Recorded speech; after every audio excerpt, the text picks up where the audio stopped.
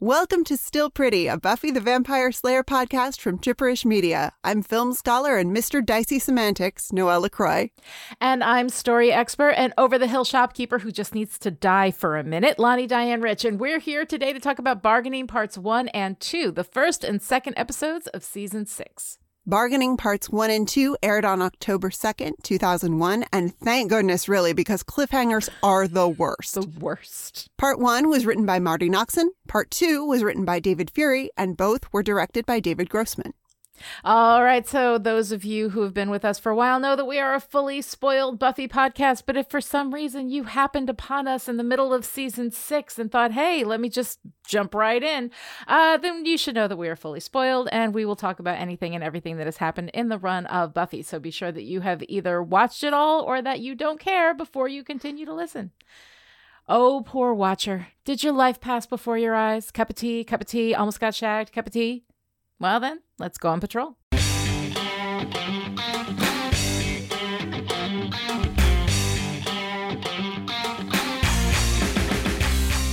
In Bargaining Part 1, the whole Scooby Gang, including Buffybot, are at the graveyard fighting a vampire. Willow is running the show via telepathy as she watches from atop a crypt. Between the 7 of them, they take out the vamps, but it's a rough fight. And the Buffybot is off her quipping game. That'll put marzipan in your pie plate, bingo. Buffybot has a bigger challenge ahead, though, the first day of school when parents are supposed to bring their child in and meet the teachers. While Tara and Willow are now living in the Summers home and raising Dawn, everyone needs to think Buffy's also living there, or they might take Dawn away. Buffybot goes to school and does just fine, though. I helped make lunch today. At the Magic Box, Giles is preparing to move back to London, leaving Anya in charge of the store. Anya's on edge, though, because they can't tell Giles the reason why he maybe shouldn't go back to England, and they aren't telling anyone about their engagement. Xander says they should wait until they talk to Willow that night. At the house, Dawn tries to tell Spike that she doesn't need a babysitter, but Spike will not have it. I'm not leaving you to get hurt. Out on patrol, Buffybot saves a girl from vampire, but gets hurt in the process with a sparking head injury. The vampire realizes the Slayer is a robot and runs off to tell his friends. Meanwhile, at Xander's, there's a plan underway to bring the real Buffy back, with the ordinary questions that surround that kind of thing. Is this the right thing to do? Will she come back as a zombie and eat our brains? That kind of thing. But Willow says it wasn't a mundane death. The Buffy was killed by mystical energy, and that means they might be able to bring her back. But Willow is determined to bring Buffy back for other reasons. Her essence. I mean, that could be somewhere else. She could be trapped in some sort of hell dimension like Angel was. Suffering eternal torment just because she saved us, and I'm not going to let her... I'm not going to leave her there. Buffybot returns home and Willow patches her up. At a demon bar, the vamp tells a bunch of biker gang demons that the Slayer is a robot and they ride off to Sunnydale to take over. Willow gets the last of the ingredients they need for the ritual to bring Buffy back. Everyone gathers at the Magic Box to prep for the big night when they find a note from Giles saying he's gone off to London and didn't want a big goodbye.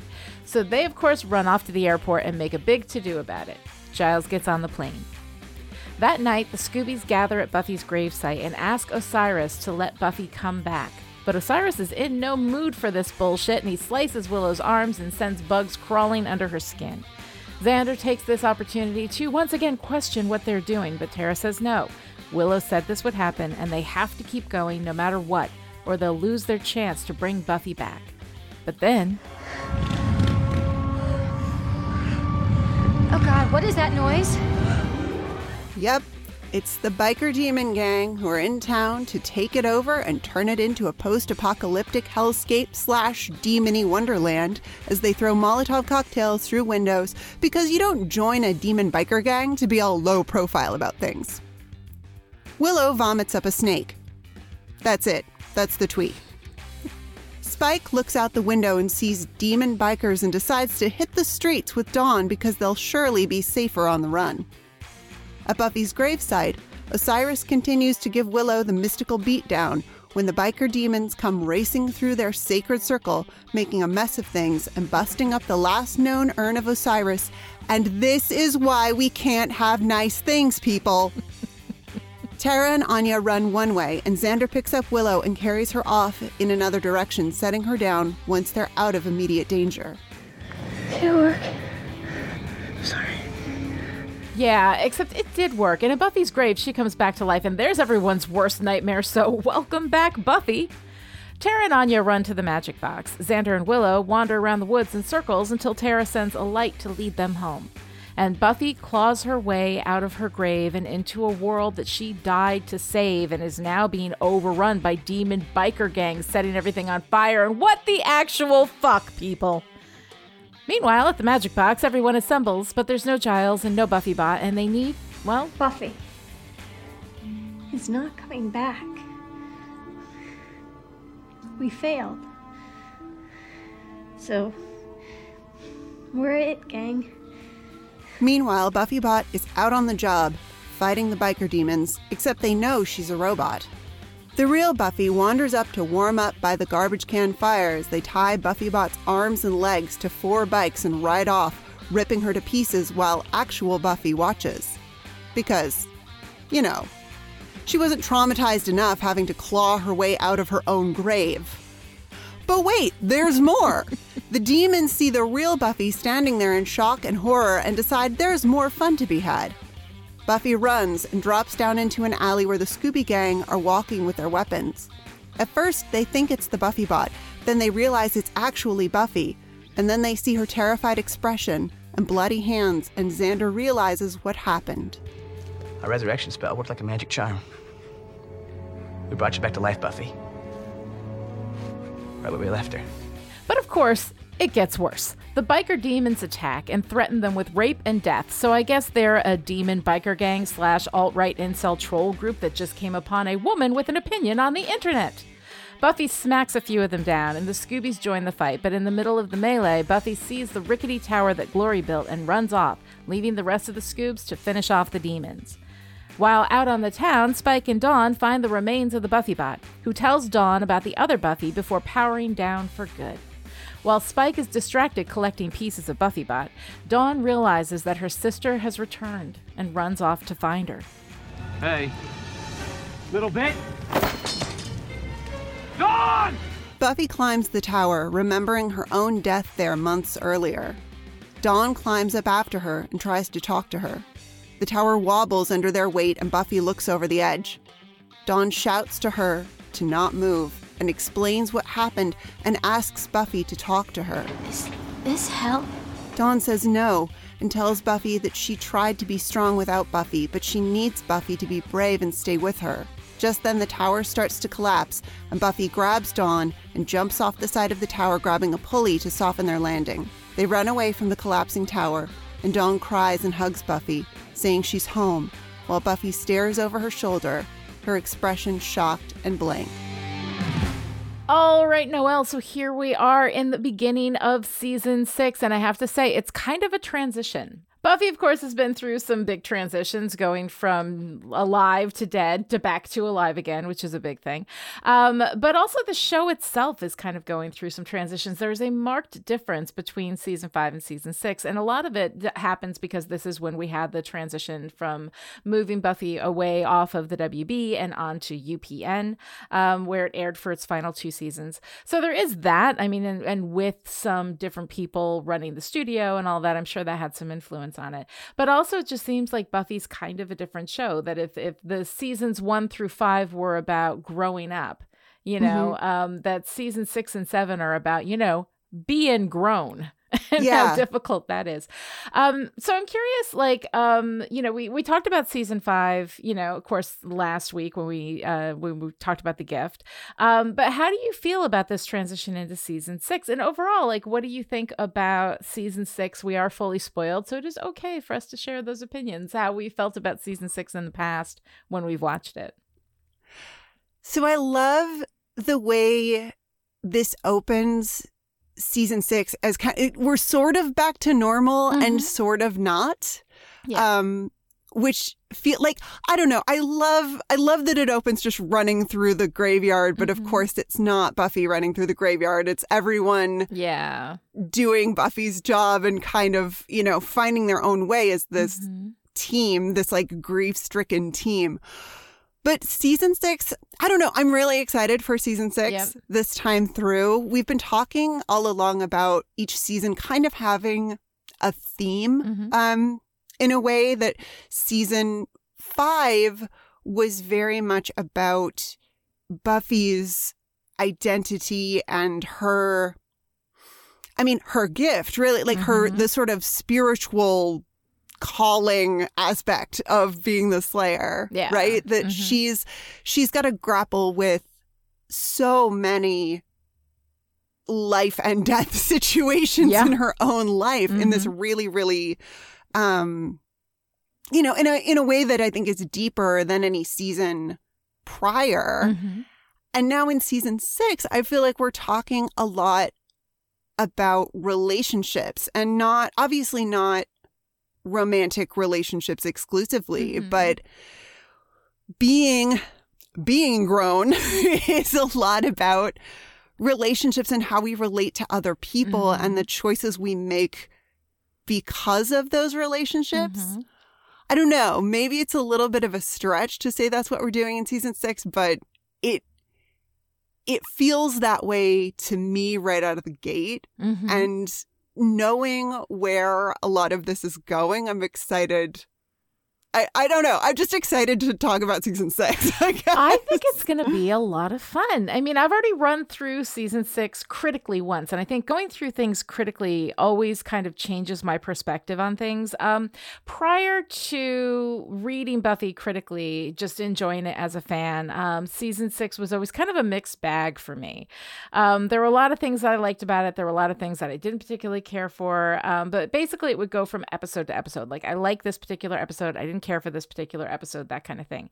But season 6 overall, when you think about it in terms of being kind of a different show from the original Buffy, that like it's kind of a next, almost like a reboot, you know? Yes. Where we're taking the same setting and the same characters, but we're seeing them in a completely different context. And I think that may be part of the reason why. There are a lot of reasons why I think people didn't like season 6, and I'm definitely not going to tell anybody that they're wrong for not liking it. I didn't care for it much the first couple of times, I watched the whole thing through. But when I started looking at it critically, when I started thinking about it and thinking about the things that they're doing in season 6, I find it really super interesting. Like, the first 5 seasons of Buffy, like we talked about growing up, about becoming, right?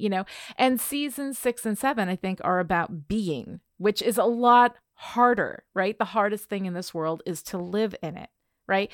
That realization for Buffy is a turning point, and she chooses to check out, right? And then she is dragged back, And I find that a really interesting kind of thing, coming of age tales we tend to think about in terms of like a young person has sex for the first time or falls in love for the first time, right? And then that is suddenly the coming of age. But real coming of age is about that loss of innocence where you don't have to think about all of the consequences of everything that you do. You don't have to feel so responsible for everything that you do, that you don't have to engage in the world in a way where the things that you do have these deep impacts on other people and in those relationships, like what you were talking about. So I think that Buffy's choice at the end of season 5 to die, to save everybody else and to end that fight that she was in, because she was constantly in this state of becoming, right? Throughout the first part of the series. And then she finally becomes, and then she jumps into this big mystical hole, right? And that is a coming of age thing. And then here she is back, from that experience, and everything is different. And she is fundamentally different, and we're going to see a lot of those differences coming out during this season.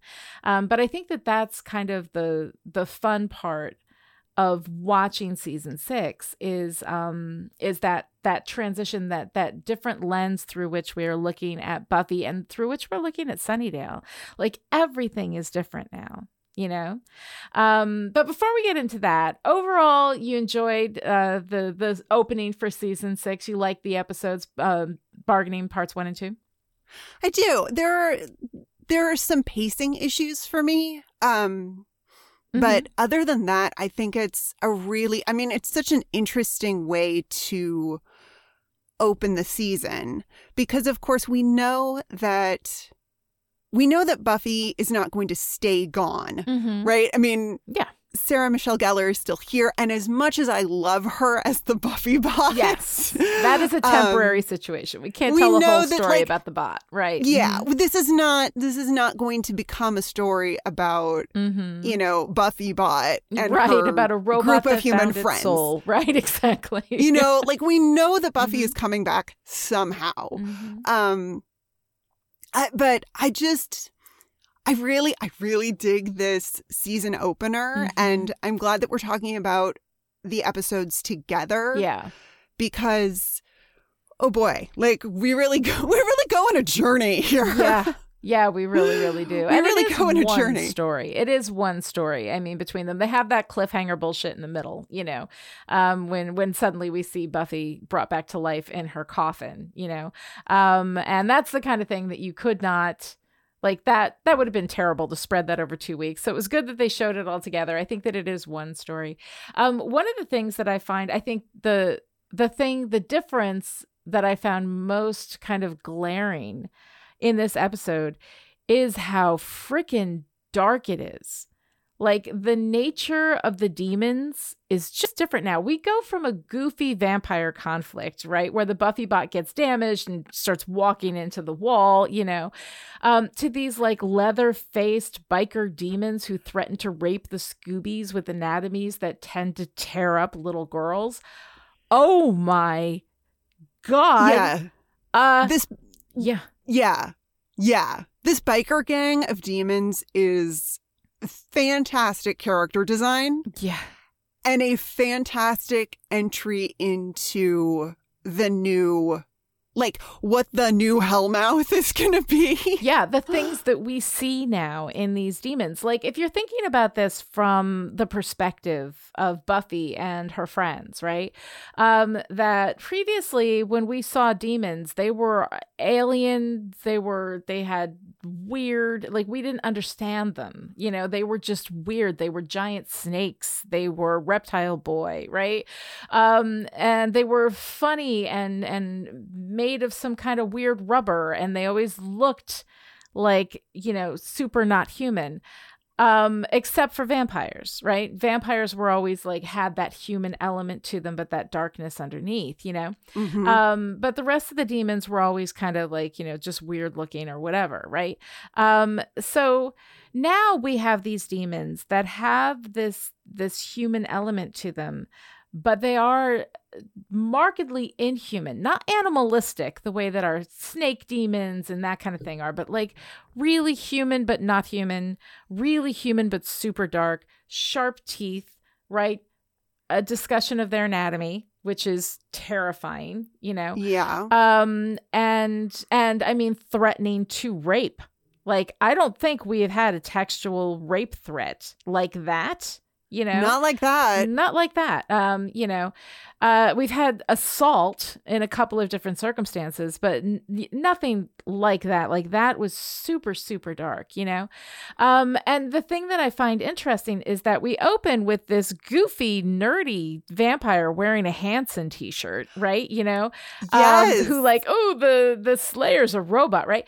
That nerdy vampire goes into a demon bar, tells the other demons that the Slayer is a robot, and then for his trouble gets beheaded by this guy, which I think is very clearly and textually telling us that we're not in Kansas anymore. This is a different world, and the demons and the dangers that we face are different, and that Buffy and Willow and everybody can see the demons for what they are, as opposed to just these scary nightmare, things, these nightmare monsters, they are very, very dark, but human coded. They are within human, Yeah. So I find that really, really interesting. And, I've talked a lot throughout, Still Pretty about the trauma erasure that we see with Buffy. But season 6 is really all about Buffy's trauma. We see season 6 through the lens of Buffy's trauma, with the exception of maybe some things that happen toward the end. We'll talk about that when we get there. When it's Spike inflicting the trauma, we let it go a little bit too easy. But anyway, we'll get there later. But I think that for me, we have these like really horrible dark demons, but the big bad for season 6, we haven't seen them in this episode. We won't see them, until I think the next episode or the episode after that, is the trio, right? Mm-hmm. These bad, stupid men, right? Misogyny, which is Warren, internalized homophobia, which is Andrew, and empowered weakness, which is Jonathan, who do so much damage just through pure ignorance and entitlement. And I find that so interesting. Of course, we're going to talk about that, at length throughout this season. But I think season 6 is doing a thing, and I find it really interesting. I get why some people don't like it. And there are parts of it that I don't particularly care for, but I respect the hell out of it. And I love Marty Noxon, and I love talking about this season. I think it's going to be fun. Yeah. Well, and I think it's interesting, too, that we get this very scary male biker gang showing up in an episode where Giles is leaving. Like, there's something that we're doing something about masculinity in this season, for sure. Yeah. In, some big ways and in some little ways. But I think this is the first time that Anthony Stewart Head is no longer in the opening credits. He's now a guest star. Yeah.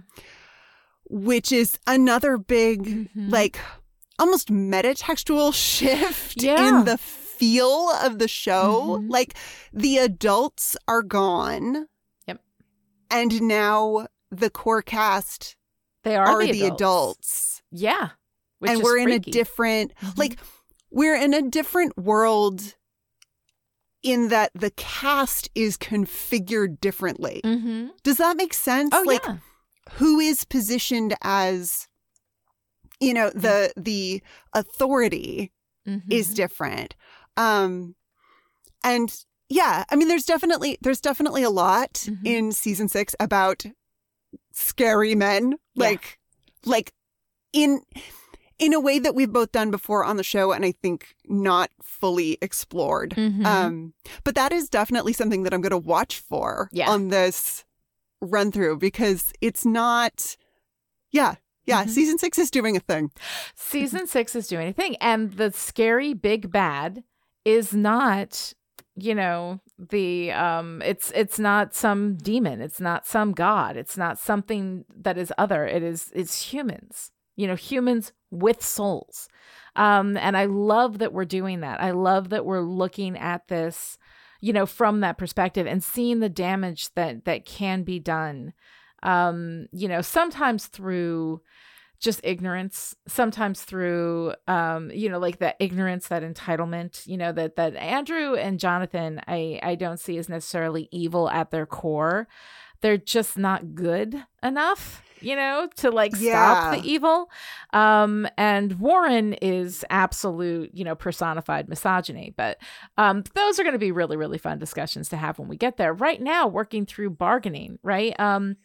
Bargaining actually, as everybody has picked up, I'm sure, is named for the third, stage, although, of course, these stages are not necessarily linear. You pop back and forth between them throughout the process of grief. But the third stage of grief, as laid out by Elizabeth Kubler-Ross. The 5 stages are denial, anger, bargaining, depression, and acceptance, right? So bargaining is the stage where we think about what we might have done to prevent the terrible thing from happening. What if I'd done this differently? Would it have changed things? We're going to see Spike next week firmly in Afterlife when he tells Buffy that every night he saves her, he does something different, faster, better. Every night he saves her. That is a typical kind of expression of bargaining in the grief process. And Dawn was bargaining in Forever when she tried to bring Joyce back, right? You're trying to undo it, So in bargaining, we get to this what if stage of grief, with a character there who actually has the power to change it. Right? Yeah. The thing about what if in the grief process is if I had done this differently, if this had been different, if I had, all of these things like what if, is that you can't go back and change it. Those are questions that you ask before you move into your, your real sadness and your depression about it. According to Kubler-Ross, of course, these are, stages that you bounce back and forth. But it's where you go during that particular part of that process. But we all go there without having the ability to change it, without having the ability to undo it. For the most part, usually without having the ability to undo it. But Willow does have that power. And if you think about it, like imagine all the things that you would undo if you could, the things that happen, like what if you'd had the power to reverse like terrible things that had happened, and in the throes of grief, I think that we would all do that. But it's our very powerlessness to change these things, the finality of our lives and our existences that give our life meaning, but Willow can just undo it. I mean, yeah, they got to go get an urn of Osiris and she's got to kill a deer and there's all that kind of stuff, and have bugs crawling under her skin and Osiris beating the hell out of her. But I mean, the thing is she has the power to do it. And her arc this season is about what that kind of power will do to you if you let it run unchecked. So I find that really interesting. I mean, it's not really a secret at this point that Willow is my favorite character on the show. And all of her arcs are so fascinating to me. Yeah. And season 6, I mean, we really like jump right into it with Willow and kind of, where she is now in bargaining parts 1 and 2 is so, I don't know, just like emblematic of like what is going to happen to her as we move forward. Yeah. And I absolutely love it. I love the way we just jump right into exploring Willow's power and kind of all of the nuance of that. I mean, opening the season with Willow communicating with everyone telepathically simultaneously is pretty it's pretty cool. It's shot in this way though that is a little bit unnerving. Yeah. Like her facial expression and her body language as she's like perched up on top of the what is it? The mausoleum. Yeah. Is like she's stiff and stern, which is, I think, partly seriousness, but there's something not, this is not like our bright, shiny, brightly colored Willow anymore. Yeah. It's a little bit creepy. And even Anya says, she's, Willow's communicating with everyone telepathically, and Anya says, it's kind of intrusive. Could you knock first? Right. Like, yeah, I mean, just the implication of being able to communicate telepathically with all of your friends. Yeah. What? Like, like, there's what, we know that Willow can go into people's minds. We know that Willow has all of this magical ability just kind of kicking around. Yeah. And we're starting to inch into what happens when you have that much power. It's Willow. It really is Willow who's spearheading the Buffy Resurrection Project, right? Oh, yeah. Well, who made you the boss? Well, you did, and you made a plaque. And like all of that. Yeah, like Willow is the boss of us. Yes. I love that whole little run, that little Knoxonian, nugget of delight that is, Knoxonian nugget of delight. It's great. It made a little sign. Yeah. But it's Willow who's in charge of this whole project, and it's based on the assumption that Buffy's soul is somewhere terrible. Yeah. Buffy's been dead for 5 months, and I wonder if Willow just skipped the research step of trying to figure out where Buffy's soul might have gone to. Oh, she doesn't want to know. Like, it's presented as this big, like, mystery, like it's not a natural death. She could be anywhere. She could be in torment.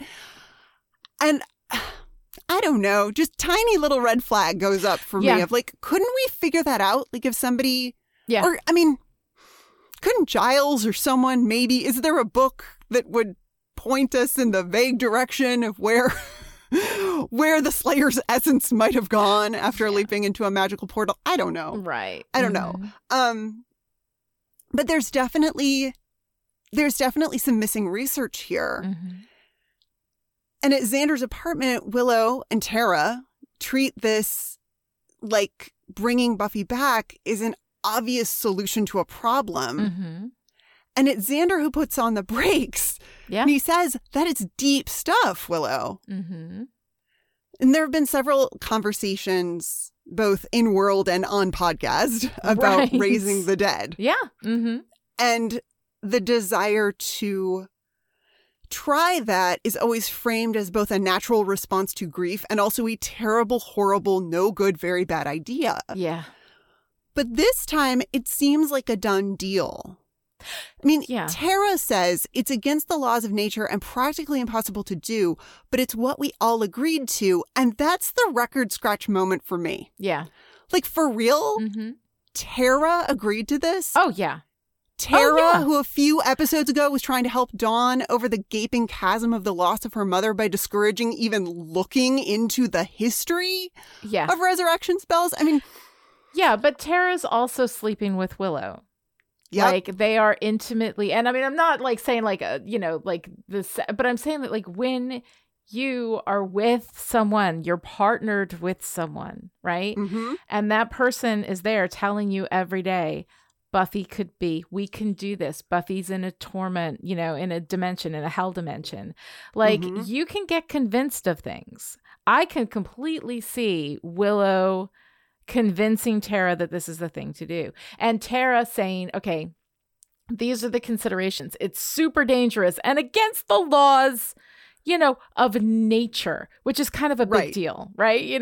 But it's what we all agreed to, right? So Tara signed on knowing that, it's wrong and that it's going to be difficult, but also that, Tara, as someone who studies magic, I imagine that there's a reason why these spells exist. I mean, basically they exist because people with power had to deal with grief and didn't wanna, but also that maybe there is the exception that proves the rule. Maybe there is when Buffy was killed by mystical energy, not by a mundane force, that changes things. And maybe if she was killed, maybe she dove into, this interdimensional space that was connected with hell, with a hellscape. Maybe that's where she is. I mean, it's not unreasonable that this would occur to Willow, that maybe that's where Buffy is. Now, is there a spell that can kind of GPS that shit and figure out where Buffy is? Maybe. Did Willow want that spell? No. She wants probably the excuse. Not. She's looking for the excuse to bring Buffy back because she does not want to process her grief. Which, by the way, I understand. Grief sucks. In the middle of grief, any of us with the power to change it would probably choose to do so, but that doesn't make it the right choice, Yeah. And I think that for Willow, she is so convinced, and is so like drinking her own Kool-Aid at this point, that I think she is completely convinced. And I think that she has convinced Tara. And I can definitely understand that, when you're intimately partnered with someone, it's kind of a ride or die thing, right? Willow is going to do this with or without Tara. Tara probably knows that. So Tara's going to be there to protect Willow and do what she can to make sure that it doesn't go bad, Yeah, and I feel like Tara's pivot on this like little bit of a character break for Tara is really also about the growing imbalance of power in the Willow-Tara relationship. Oh, yeah. We've heard lots of times from Tara about how powerful Willow is. Yeah. And how much more powerful than Tara Willow is. And how sometimes it frightens her. Yeah. Right? Yeah. And we also know that Willow has lied to Tara before in a resurrecting the dead situation. Yep.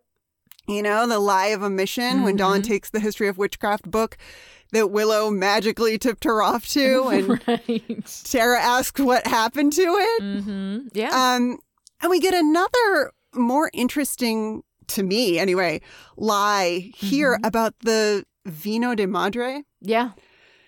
You know, Willow alone by the river, all in white, is one of my favorite aesthetic moments of this pair of episodes. And I just want to give it up again for Allison Hannigan. The subtlety of this moment is incredible. Yeah, she's real good. After Willow stabs the fawn, she continues the ritual without missing a word, but you can see her fighting down the horror, disgust, and maybe some shame. Yeah.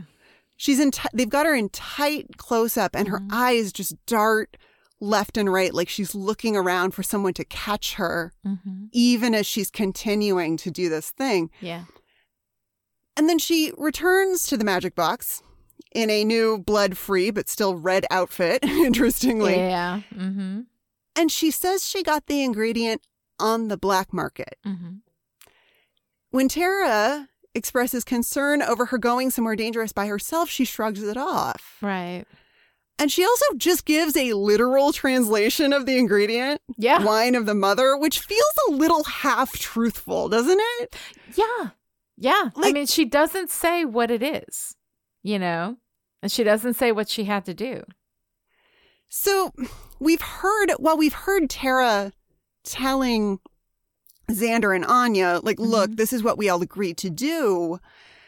This moment really raises the question for me as to whether Tara would have supported this ritual if she'd known the details. Well, and the fact that, like, Willow is, you know, downplaying what she has to do to make this ritual happen would indicate to me that that's probably not the only details she has downplayed to try to get Tara on board. So a lot of this is, you know, manipulation from Willow, not being entirely honest with Tara. And that is not a good sign for that relationship. Yeah, it's not good. It's not good. And then we get to the ritual itself, which is brutal. Yeah. I mean, as well it should be. It needs to be. This can't be a ride at Disneyland. This is serious business. Yeah. No, I mean, Osiris is a god with a lot of powerful mythology associated with him, and this is neither a mythology podcast nor my area of expertise. Right. So I'm not going to dive super deep into the specific invocation of this god, but the death and rebirth themes are real strong. Willow purging the snake is another one of my favorite aesthetic moments. I mean, you all know how I feel about body horror at this point. But I also love it as emblematic of just how powerful a witch Willow has become. A symbol of birth and regeneration literally comes from within her, which is kind of staggering.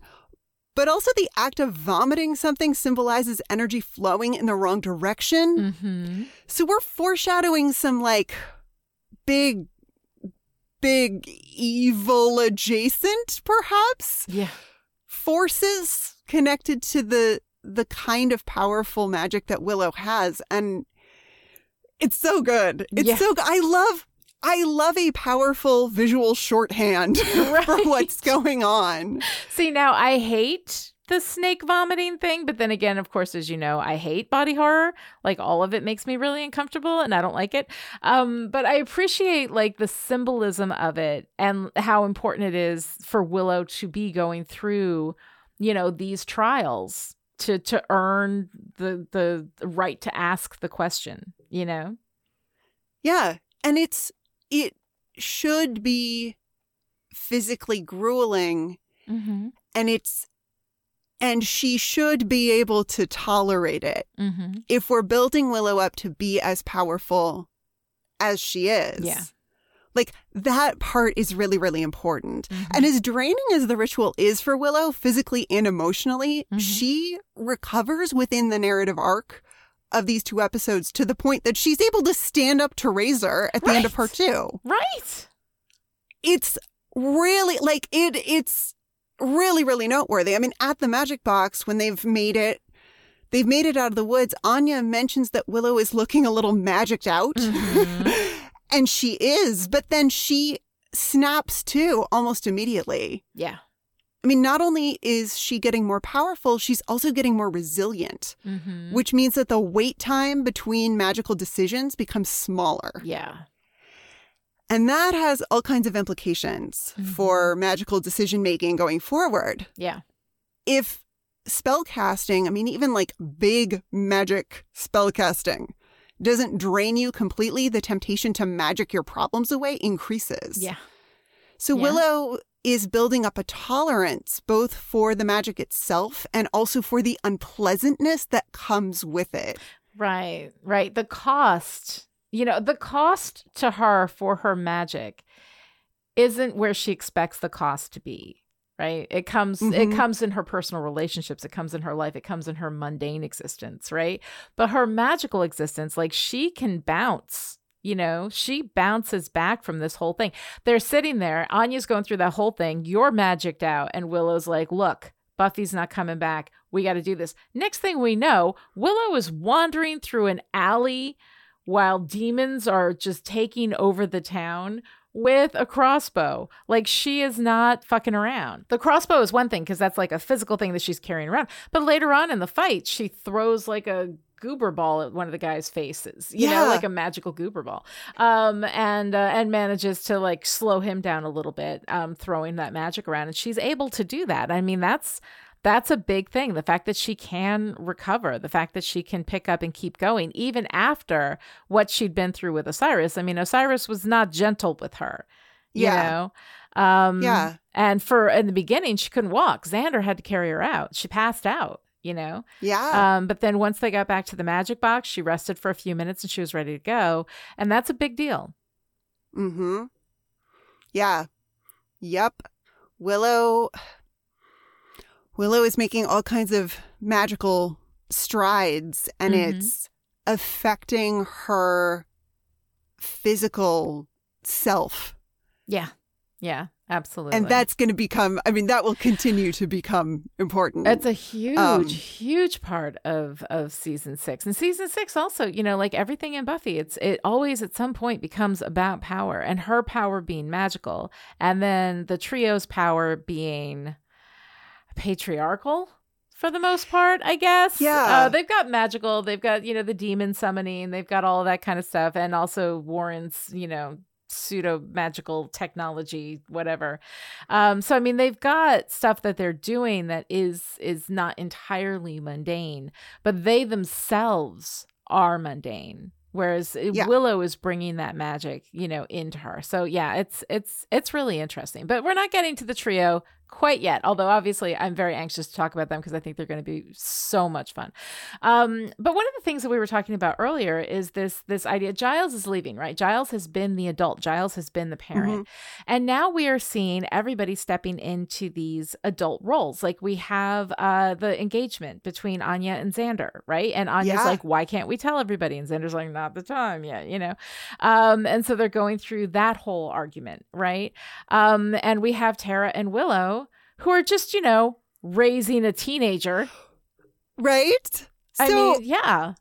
Season 6, Willow and Tara have moved into the Summers home, have moved into Joyce's bedroom specifically. Yes. And are co-parenting Dawn. Yeah. And I am fascinated to realize that the only co-parenting we see on this show is in the context of a queer relationship. Yep. All single parents. Well, except I guess technically Xander's parents are co-parenting, but are they really? I mean, are they really? They're co-abusing. So there is that. But yeah, like the only functional co-parenting that we see, everybody else is single parenting, just getting along the best they can. I mean, even Giles and Joyce, they do parent Buffy separately in separate contexts, The only time they parent her together is during Band Candy. But that's a whole other discussion of that's the stuff that it was brief, but it was lovely. But yeah, like the only functional co-parenting we get is this queer relationship, which I think is kind of nice. And it's very normalizing, which I really like, And it speaks really powerfully again to chosen family and the way that for a lot of queer people, our family units are these things that are like cobbled together, Yeah. where there are, you know, people who are sisters and brothers and aunts and uncles and children who may belong to us biologically or not. Right. And we somehow magically managed to have a household. Like, there is something just so fascinating to me about the seamlessness with which we enter into Willow and Tara and Buffy Bot and Dawn as this family getting ready for back to school. As a family unit. Yeah. As a family unit. And it's not anything that we bat an eye at. It's just, this is how we do. And nobody made a Dawn has two mommies joke. Thank you. Yeah. Thank you for God. that, right? I mean, yeah.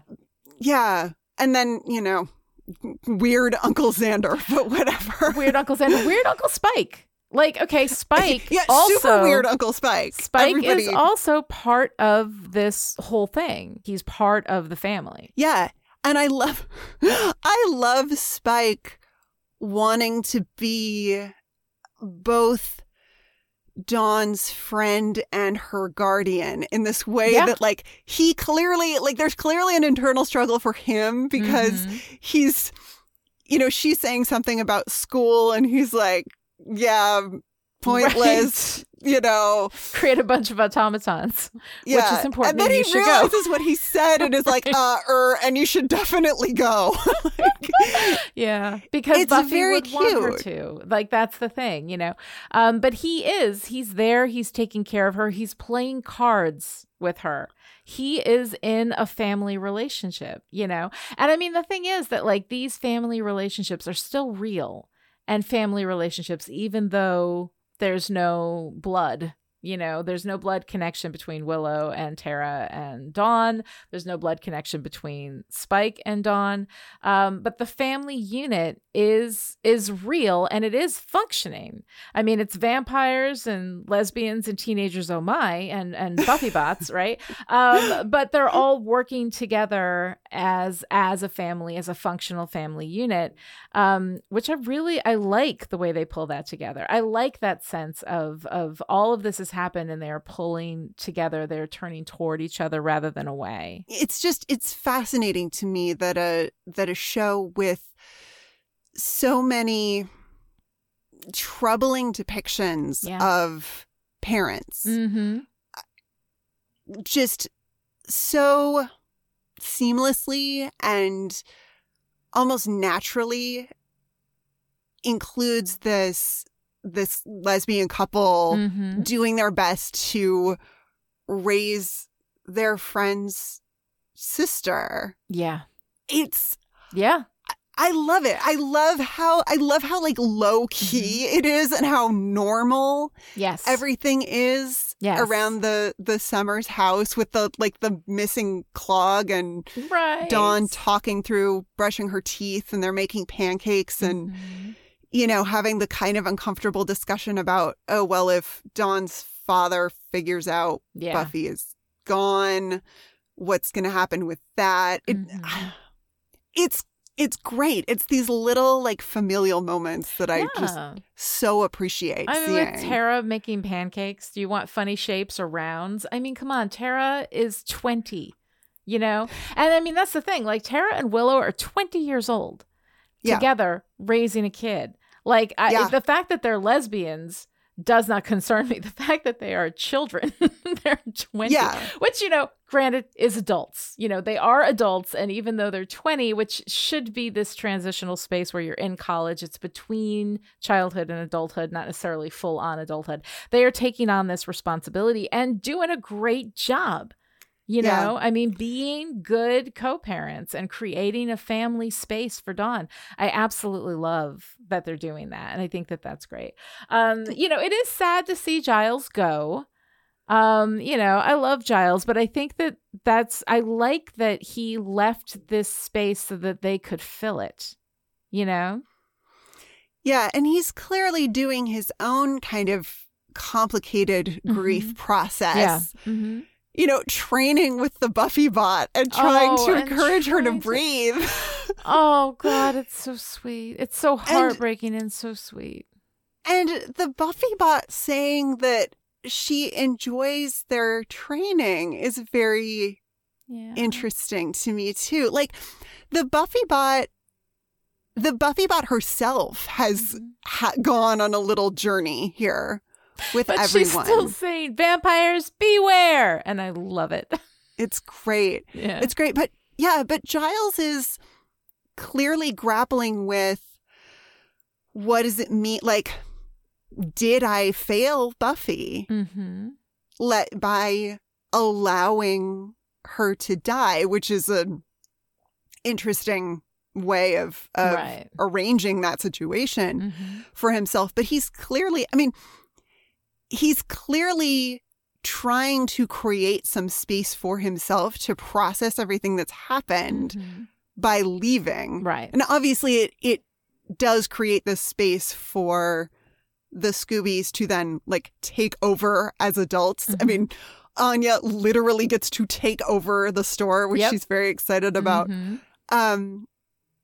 But there's there's almost a bargaining in Giles's departure as well. Like, if I go back to England, maybe it'll hurt less. I don't know. Oh, yeah. I don't know. I think it's all very like quiet and under the surface, because of course it is with Giles. Right. But I mean, there's nothing keeping him there.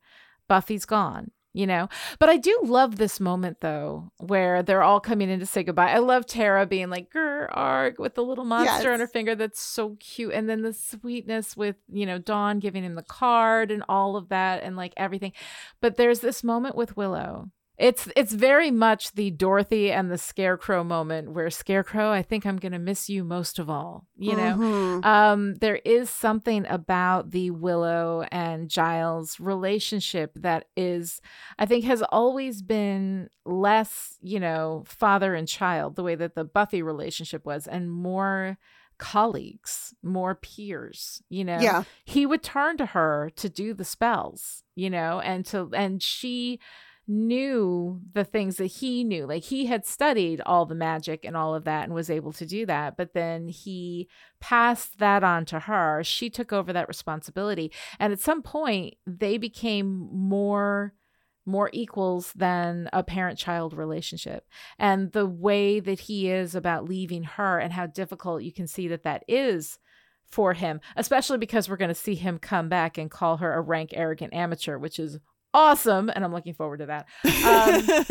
That's great in that relationship. But I love that little nuance to the way that they are with each other, that it's just different. It's different from him and Xander, from him and Anya, from him and Buffy, from him and Tara. It's just, there's something, and Dawn, there's just something about Willow that is more of a colleague kind of relationship. It's a surprisingly emotional scene. Yeah. For what it is. It's not played up in a huge way.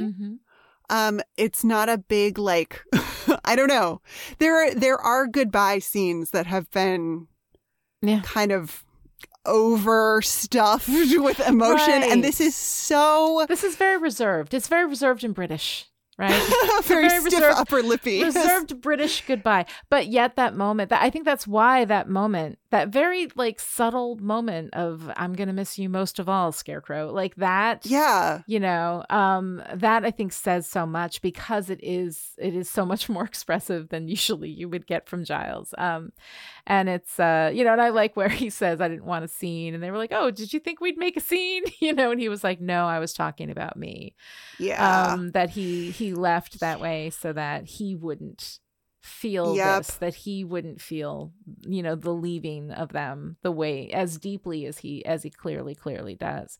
But yeah, it's a very sad moment, you know. It's a very sad sad goodbye, and yeah, it's I think it's important for Giles to leave, you know, but it's also you know, like my heart breaks a little bit when I see him go, you know, because you don't want him to, but it's important that we have that, because right now we're in that transition to adulthood, and a parent figure, you know, softens that, which is what we're going to be seeing, of course, later on in the season with Giles, where, you know, am I being here? Is that making it easier for Buffy to lean on me and not grow up the way that she needs to? And that's a challenge that he, you know, faces later in the season.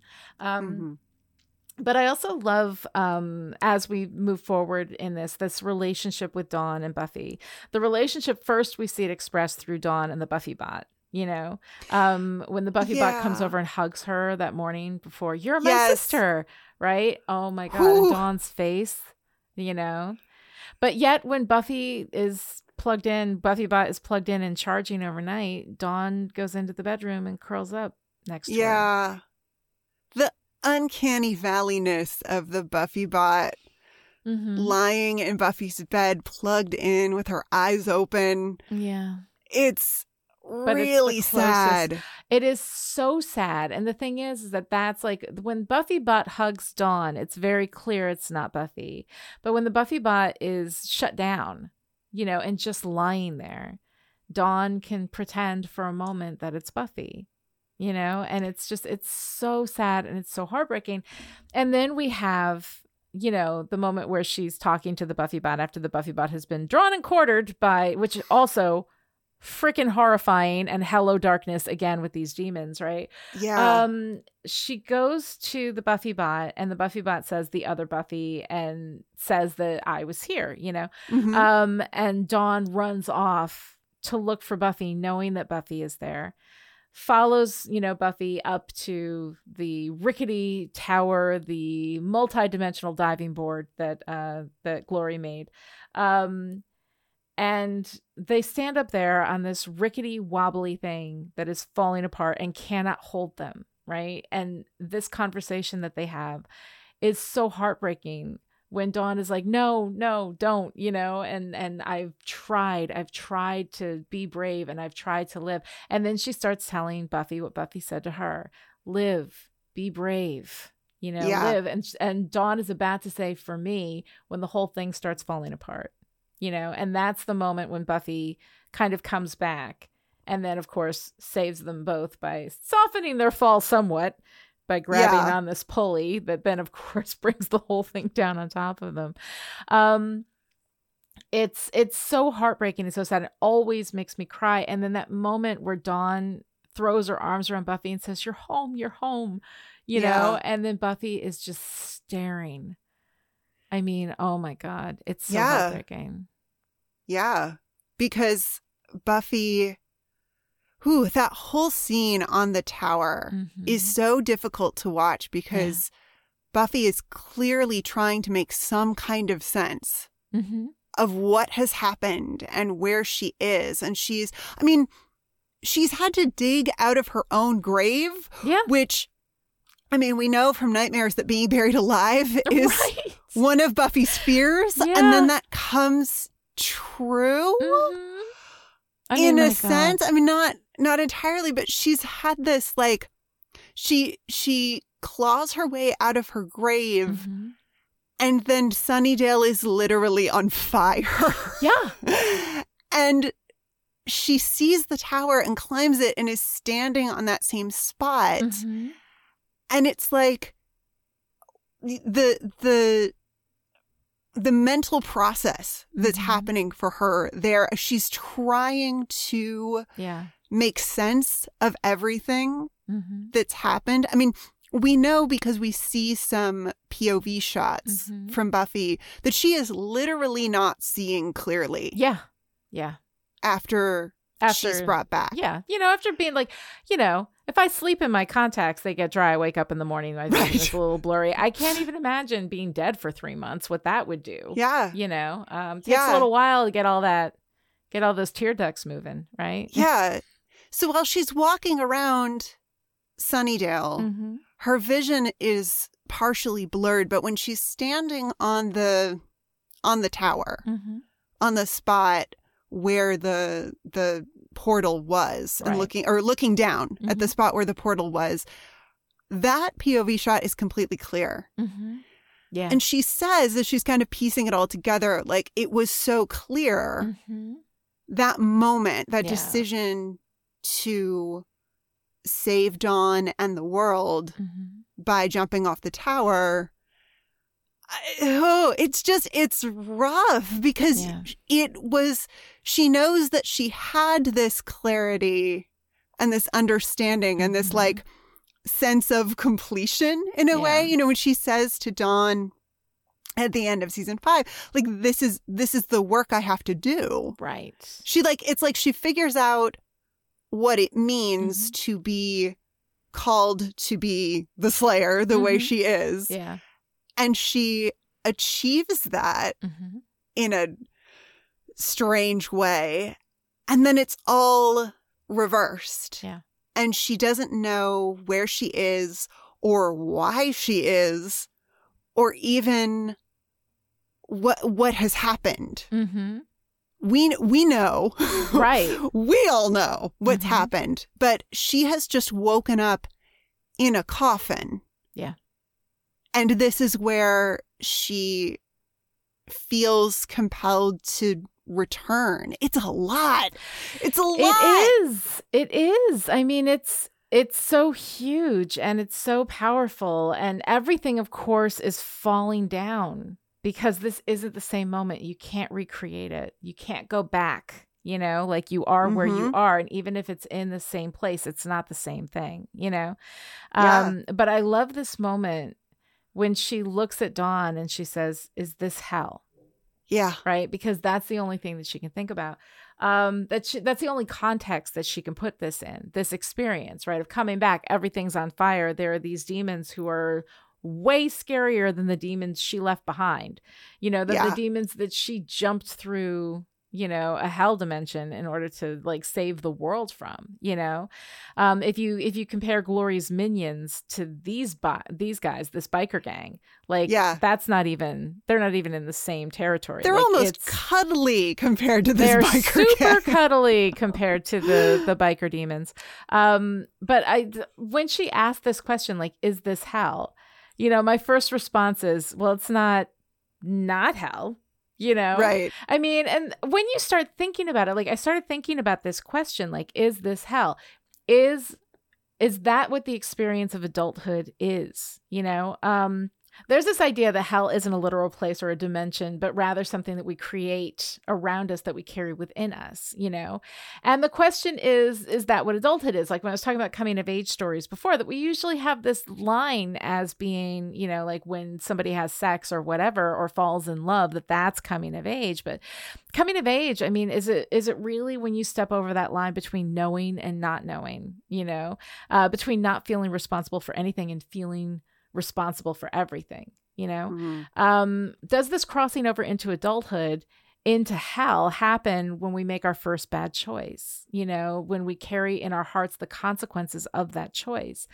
Did it start for Buffy when she slept with Angel and he turned bad? She was holding herself responsible for something that was absolutely not her fault, but she felt the consequences of that choice, So here's this idea, right, that we custom build our own demons, our own hells, and we carry them around with us every day, and we just kind of live in it, And I think that's how Buffy works as a metaphor, because metaphorically we are all Buffy, just slaying our demons one by one. But there are hordes of them, and there are different types, different damage and baggage and pain, and we fight them and fight them and fight them, but they just keep coming.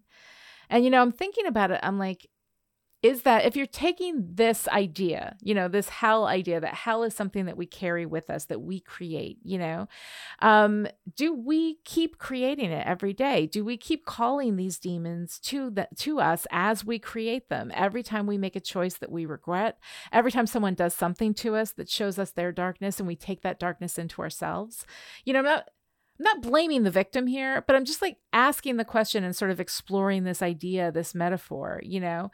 We're in the grown-up part of Buffy now, and I think this is where we start asking those really complicated sort of grown-up questions.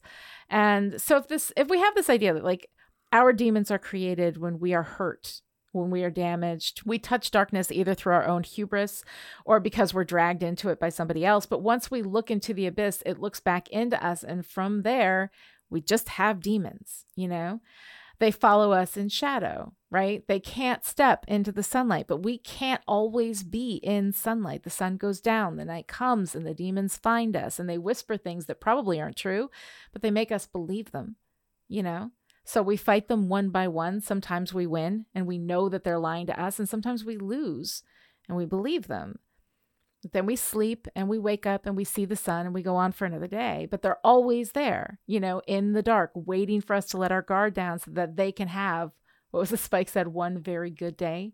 They wait for a weak moment. They start to whisper at us again. They make us believe them again. So you think about that as this endless Sisyphusian cycle, right? You know, what's the point? Even if we kill one demon, we're just going to make another one, a stronger one, a more convincing one. And then they come in when we invite them, right? So it's us creating our hells, creating our demons, and inviting them in. And I just think it's an interesting question. I don't know how I feel about it, but I think it's an interesting question when you talk about the metaphor of season 6. In the Angel episode Epiphany in Angel season 2, Angel says that if nothing we do matters, all that matters is what we do. And I love that. I hold on to that. That is central to kind of like how I see the world. But in Gingerbread, Angel tells Buffy that we fight because there are things worth fighting for. And in Amends, Buffy tells Angel that fighting is hard and it's painful and it's every day, but it's what we have to do. And I think that this is some part of the appeal of Buffy as a show, that it's part of why we watch Buffy. Because Buffy reminds us that things get dark, things get lost, we get lost. But we fight because there are things worth fighting for. We are fighting for. So is this hell? Maybe, you know, sometimes, but not always, right? Some days we walk into the sunlight and it's beautiful and the demons can't touch us there. And that's worth fighting for. And that's what you keep fighting. That's why you keep doing it. That's why you keep fighting. So I find it interesting because is this hell? Is such an interesting question. And I think probably one that most of us who have like at least transitioned over into adulthood have asked maybe once or twice, you know? Yeah. But it's an interesting kind of way of looking at what Buffy is and what Buffy does. I don't know. Just a question. I don't know. Is this hell? Is the question that we're going to continue to ask throughout the season. Probably. Yeah. Yeah. Well, and what I love about that line is that she is asking, like, literally, is this hell? Like, is this the place? Yeah. Like, how is that where I am now? Because I was somewhere else. Yeah. And now where I am is not that. Yeah. And it's an interesting view of hell, that hell is something that we carry with us. I tend to think of hell more as the state of being separated from the divine, which arguably is exactly where Buffy is. Yeah. She has been ripped away from that divinity that she, I don't want to say achieves by sacrificing herself, because that is incredibly loaded sounding. Yeah. But that sense, the sense of wholeness and completion that she has in that moment of clarity when she realizes and realizes her gift, right? That is divinity for Buffy. Yeah. The clarity, right? Yeah. That moment of holiness has been taken away from her when she's brought back. So to ask, is this hell? I think fits really nicely with, is this, have I been completely removed from the clarity that I thought I had? Yeah, that's so interesting. because my whole run on Is This Hell, the idea that there was a divinity, not even on the table. Like, not even, didn't even consider it. That there is divinity, the divinity exists, you know, like the best we can get is walking into the sunlight where the demons can't get us. So I think that possibly my worldview might be a little bit darker than yours. So I'm glad you're here. Or to, like, just, bring that you know, in. like more agnostic. I'm not sure. Like it gets, as we move forward with the series, I think the series gets less agnostic. Ooh, arguably, interesting. Maybe? I don't know. I will be interested to kind of. That's another thing that I'm going to keep an eye on. Oh, I like it. I like having that discussion. Kind of a growing, like a agnostic theism almost. Yeah. Like there is a God, but shrug. Like is kind of. Well, I mean, and over in Angel, which is of course a, you know, cousin universe, right? You know, we have the powers that be that are supposed to be quote unquote good or whatever, but I don't think so. Like there are interesting questions about the absence. Like we show the physical presence of evil and the manifestations of evil, which are demons, right? You know? Yeah. We don't really show a physical manifestation of divinity. You know, aside from, you know, we've got the monks, which presumably are worshiping something. We have Glory, who is a god, but she's evil, right? Yeah. Yeah. So like the theism here, you know, the philosophy behind that is going to be really, really interesting to kind of parse out. I'm looking forward to thinking about it in those terms because that is so interesting. Although I do have one quick question. This is just like a nitpick, you know, but I'm not above it. Right. Tara says Mercury's in retrograde. And I'm like, is Mercury in retrograde like really a good time to bring back the dead, considering that I'm not supposed to buy a new toaster oven during Mercury in retrograde? Like, you know what I'm saying? When Mercury is in retrograde, that's when you want to like really like double secret confirm that all of your files are recording and like maybe not respond to that email. Like because it fucks with you. And like Mercury in retrograde feels like Mercury in retrograde is the like astrological version of a trickster. Right? You know, they're just coming in to like fuck with you. And Mercury is about communication, which is a weird, like, I don't know. That feels like a weird thing to bring into the right. Death it feels and like somebody picked it up as like, oh, this is a thing that people say without knowing why people talk about Mercury in retrograde. Right. Yeah. If things are kind of wonky, we're just going to blame Mercury being in retrograde. Well, we're just going to say Mercury in retrograde because it sounds like a thing, but without having any knowledge of it. And so it threw me out because I'm like, oh, Tara would know. Tara would know. You don't do shit when Mercury's in retrograde. You stay home. You certainly do not raise the goddamn dead when Mercury's in retrograde. But and that's funny because I think probably not. But of course, like I say that as somebody who like I don't really believe in it. I find astrology interesting and fun, but I don't really like believe in it at all. Although I will say there have been times where things have been getting like really, really messed up, where everything goes wrong, and I'm like, oh, I wonder, and I do a little search as Mercury in retrograde, and yep. Yes, it is. So I don't know, but I found that kind of interesting. Also, like I do have a question, like if you want to keep Buffy's death, you know, super low key, like maybe don't have a gravestone like engraved and placed in the middle of the woods where people might, you know, like find it or whatever. Because the bikers who were in town, right, where all the fun is, right, are now randomly biking through the forest and come across the sacred circle and whatever. Like, why? Sunnydale is whatever shape you need it to be for the story you want to tell. Like, that's really... I'm just saying, if the random bikers having a party in the alleys and lighting fires in garbage cans, right, are going to also bike through the forest, like maybe wherever you put Buffy's little gravestone, you might want to keep that quiet. You know, like you might not want to. And also the dude who engraved it, you know, I mean, maybe he doesn't know who Buffy is, but still, like, I don't know. It felt a little weird to me, although I did appreciate the Buffy gravestone, she saved the world a lot, is always kind of nice. She So. saved the world a lot. A is just, lot. Yeah, because what A else are you going to lot. say? I know. It's perfect. So, Noelle, what are you wearing? Okay, you mentioned the vampire and his t-shirt, Oh, yes. his Hanson t-shirt. Yes. Bop, baby. And I just want to, like, I love that as a wardrobe choice on a number of levels.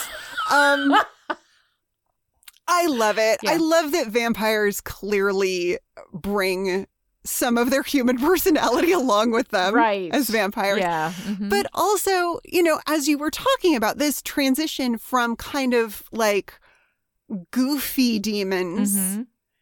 to scary, serious, frightening demons. Yeah. yeah, to like serious, scary, hyper masculine Mm-hmm. demons. Yeah. I mean, what is more like hyper toxic masculine than a biker gang with face tattoos? Yeah. Like that's we're pulling on some and like face mutilation. I mean, I don't think that those like hooks and leather straps yeah, the hooks are are an interesting choice, aren't biologically they? generated. Like that's stuff that they do, and all the piercings. And piercings are fine. Piercings are fine. But like the leather straps with the hooks into their flesh that look torturous on their own, like that's. You know, that's something that you choose. I don't think demons are like born with leather straps and metal hooked into their face. So yeah, it's weird. It's clearly an aesthetic choice It's a that they choice. make. It's clearly part of their demon Absolutely. aesthetic. Yeah. So the contrast Mhm. between goofy Yep. vampires Mhm. and as summed up by this one kind of, I don't know, Mhm. he's just not that impressive as vampires go. He's But then Jonah Hill. wearing- If Jonah Hill were a vampire, Oh right? That's who this guy would be. And I liked him. I thought he was funny. I thought he was cute. You know, he's great. He was adorable. But yeah, like when our demon vampire takes him by the neck and pops his head off, you know, like he's a Pez dispenser. Yeah. Then you know that we're transitioning out of one space and into another space. And man, that's dark. Yeah. We're out of boy band space and into biker gang space. Yes. And it's, yes, we are. I mean, it's a lot. It's a lot. It is a lot. But that's just like, I mean, wardrobe, I love you so I much. know that detail, the Hanson t-shirt. When you say vampire in a Hanson t-shirt, that's everything you need to know. Like Right. that's the Yes. power of one little detail. Whenever I teach writing, I always talk about the power of specificity. That is Yep. exactly what I'm talking about. That one really well-chosen detail can tell you almost everything you need to know about a character. Do you want to take us into girl power, Lonnie? Oh, not with a girl pal, babe. I do want to take us into girl power. So I picked out a few things, a few elements of girl power that I thought were really present in this episode. We have Willow, of course, doing her Willow thing, taking everything Osiris wants to deal out and being like, is that all you got? You know? So yeah, I mean, maybe what she's doing is technically, you know, morally, ethically, like wrong. Sure. But she's tough and she can take a hit. And that is unbelievable to see her do that and then bounce back and be in charge of the gang, you know? All of that I think is really great. I love Tara. And then of course, here's Willow's badass, tough, I will cut a bitch magic, right? And Yup. then we have Tara sending the Tinkerbell light. Yeah. You know, and then Willow instantly knowing what it is. And we have this thing where she sends me a light and I find her. And then I got so lost, but I found you. Yep. It just brings back to that. So I love that. Tara burying an axe in the back of a biker demon. Hell fucking yeah. And saving Willow. I love that. I think that that's incredible. And then we've got Dawn climbing up the rickety dimensional diving board to save Buffy. That also is pretty badass. And once again, I would like to say we're having another badass moment from Dawn. I love Dawn. I know a lot of people don't like her. I swear, the more time I spend with her, the more I actually like her. Yeah. Yeah, she holds it together really well too. That whole scene at the top of the tower, she is really like she is in all of the feelings. Yeah. You know, that Buffy's not the only one who had a big moment at the top of that tower. Right. I mean, Dawn is reliving this horrible moment. Yeah. And still managing to keep her calm enough to try to talk Buffy over to her. And it's impressive. Yeah. It really is. Dawn is I love very Dawn. impressive. She is really fantastic. All right, so what's your favorite part of bargaining parts 1 and 2? Oh my God. I mean, I talked about my favorite parts aesthetically, which of course are like Willow and her maybe problematic, definitely problematic magic. Yeah. But in terms of just like delight, it's Tara with her first and I think only demon kill. Right? Nobody messes with my girl. Oh, man. Hell yeah. Yeah. Nobody messes with my girl. That's right. Yeah, that's pretty fucking badass. I love that moment. What about you? What's your favorite part? I love Dawn and Buffy at the end when Dawn is talking to Buffy and bringing her back and reconnecting her to her life as much as she can in this moment of severe trauma.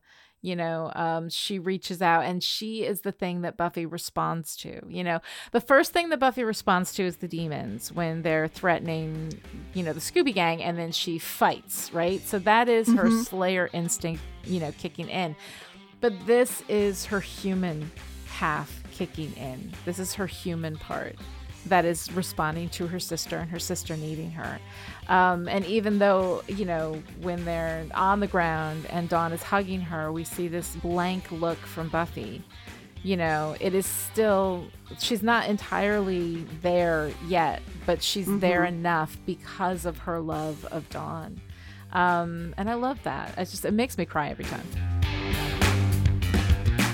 All right, if you enjoyed this conversation, would like to join in, connect with the show on Twitter, follow @Chipperish, and use the hashtag StillPretty. This episode of Still Pretty was brought to you by the Chipperish media producers who support us on Patreon at the power producer level. These people are the reason why Still Pretty is coming to you free and ad-free right now, so thank you to our September producers. And this week's special message for our power producers: let's fly, pigeon. To find out how you too can support Chipperish Media, visit patreon.com/Chipperish. Other ways to show your support: write a great review on Apple Podcasts, tell your friends about the show, or put marzipan in your pie plate, bingo. We will be back next time with Afterlife, the 3rd episode of season 6. Until then, if we want her to be exactly, she'll never be exactly. I know the only really real Buffy is really Buffy, and she's gone who?